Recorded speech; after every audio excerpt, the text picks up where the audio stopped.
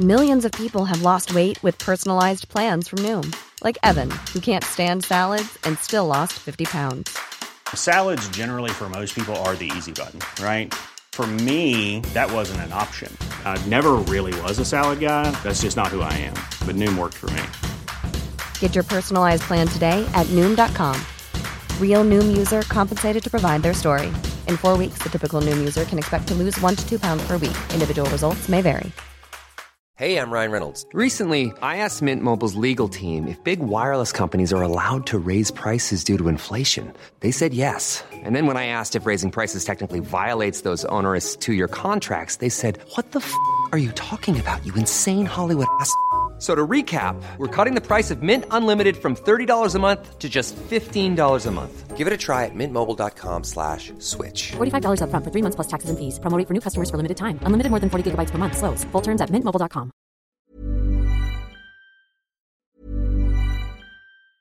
It's that time of the year. Your vacation is coming up. You can already hear the beach waves, feel the warm breeze, relax, and think about work. You really, really want it all to work out while you're away. Monday.com gives you and the team that peace of mind. When all work is on one platform and everyone's in sync, things just flow. Wherever you are, tap the banner to go to Monday.com.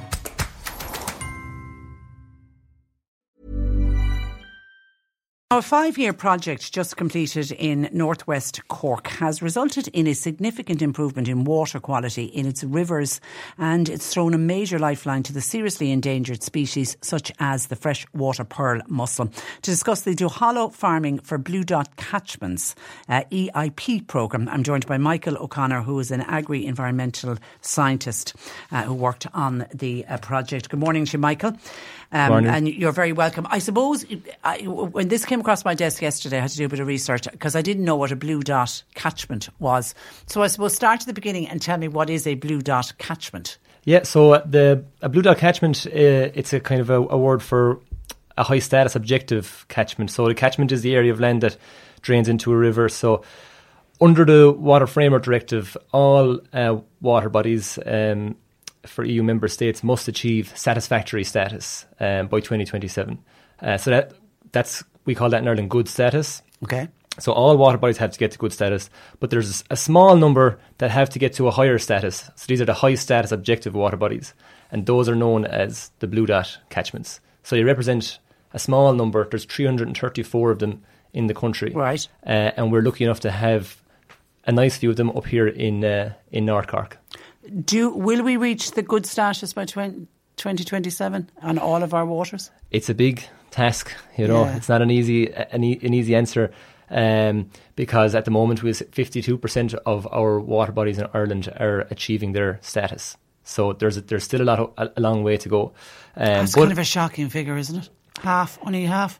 Yeah, and it's, you know, it hasn't been changing at the pace it needs to get to there by 2027. So it is a tough task, but you know, it is possible to make changes, and that's something we've seen throughout the project. And that's what this project really is showcasing. Now, you obviously had to work very closely with farmers. So take me back and tell me, what did you ask farmers to do, and was there good buy-in? Yeah, well, we had very good buy-in, and I suppose, like, you know, our project, it's I work for IRD Duhallow. We're a rural development company in North Cork and South East Kerry. And I suppose, you know, for the past 40 years, we've been working very close with farmers in the area through various different schemes, through LEADER, through the Rural Social Scheme, through LIFE projects.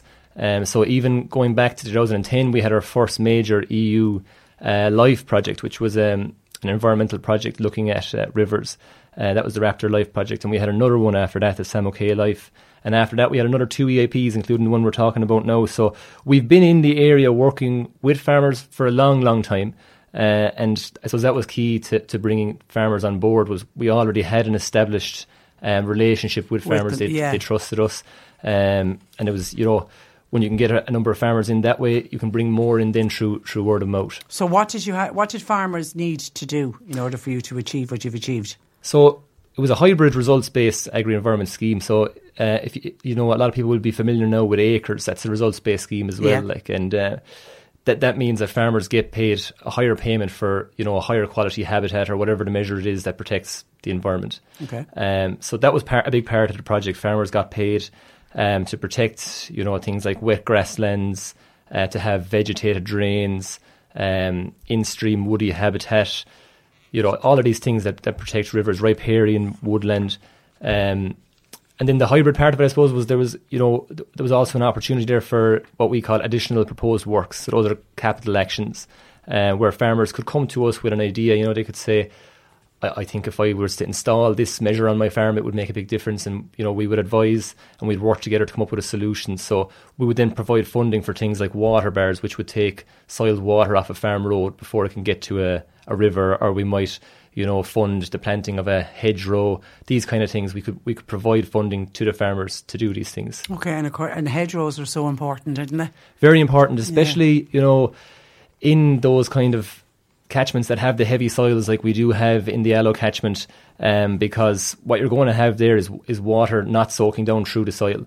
A lot of the water is going to pass over the land, and that can carry with it phosphorus. So having measures like your hedgerows, you know, they slow down that water, they create better infiltration in the soil, and they can capture that phosphorus, provide a kind of a break in the fields, as well as all the other benefits, you know, carbon sequestration and biodiversity and beautiful landscapes. Now, talk to me a little bit about the improvement in water quality. What have you noticed since you started the project? Yeah, so like from the beginning of the project to the end, we've seen 4 water bodies within the catchment improve in status. So there's 17 for the purposes of monitoring.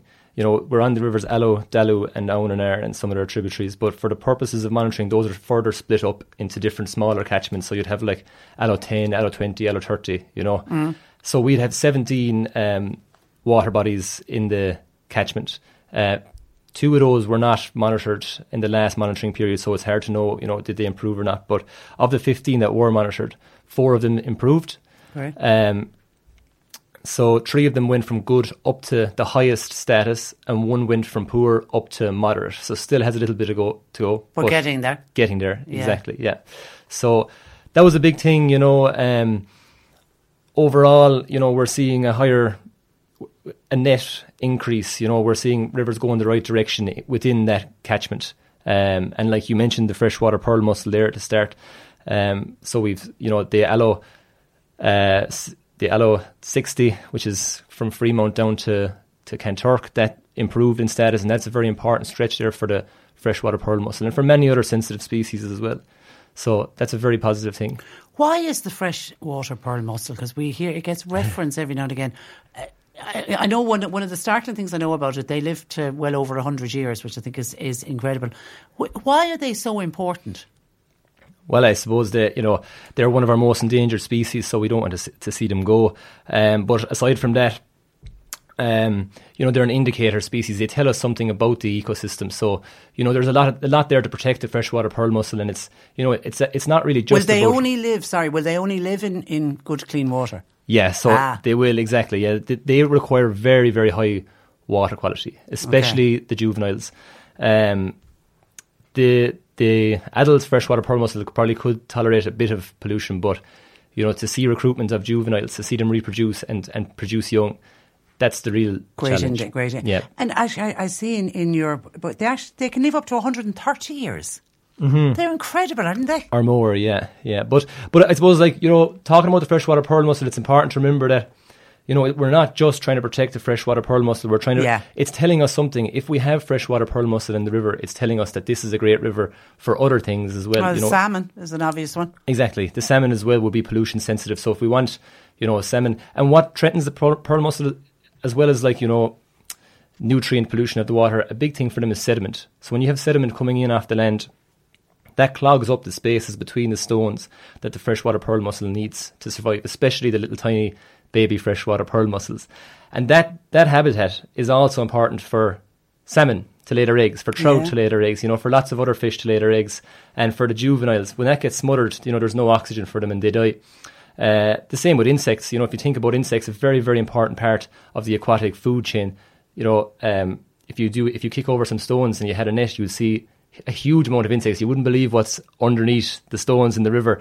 But those are a really, really important part of the aquatic food chain as well. And a lot of them need those spaces in between the stones. They need clear gravel beds to survive. Okay, now this has been hugely successful, obviously, for the area. Is it now important that we learn from this project, and are there plans to replicate it in other parts of the county or indeed in other parts of the country? Yeah, so I suppose that's a good point you made there, that it's time to replicate it, because, it's great to see these improvements in one catchment, but in the end of the day, it's just one small catchment, and we've got a big challenge ahead of us in Ireland. So the idea of these EIP projects, they're called European Innovation Partnerships, is to trial innovation, is to create these demo farms, these lessons that we can all learn from, and we do feed that back to policy. We feed that back to the department. It gets worked into new, bigger schemes. There's a couple of bigger schemes coming. There's a new Waters EIP. There's a Waters of Life project in the area as well. But upscaling this project now, learning from the lessons is a very, very important part, and it can, we're constantly trying to get the message out there. For example, through today being on the radio, but to give you another example, on Friday we will have some Dairy Gold graduate advisors coming to visit some of our demo farms, and they will take some of their lessons learned and they'll bring it back to their farms in Cork that they're working on. And in terms of a new project, it's early days yet, but we have had agri-environment projects for a long, long time, like I mentioned, in the area, and we are definitely looking into it and continuing to build on the great progress we've made with the farmers in the catchment. Because I saw in the piece from Sean O'Riordan in the paper, 1.47 million was what it cost. In the scheme of things, it isn't a huge amount of money. No, I suppose, for the lessons learned and everything, for that can be fed back, and the amount of people that have learned from it. And a lot of that money as well went back into the rural economy. Yeah, that's what it's all about. Listen, Michael, it's an exciting project, and well done to everybody involved in IRD Duhallow. But Michael O'Connor, agri-environmental scientist, thank you for joining us in studio.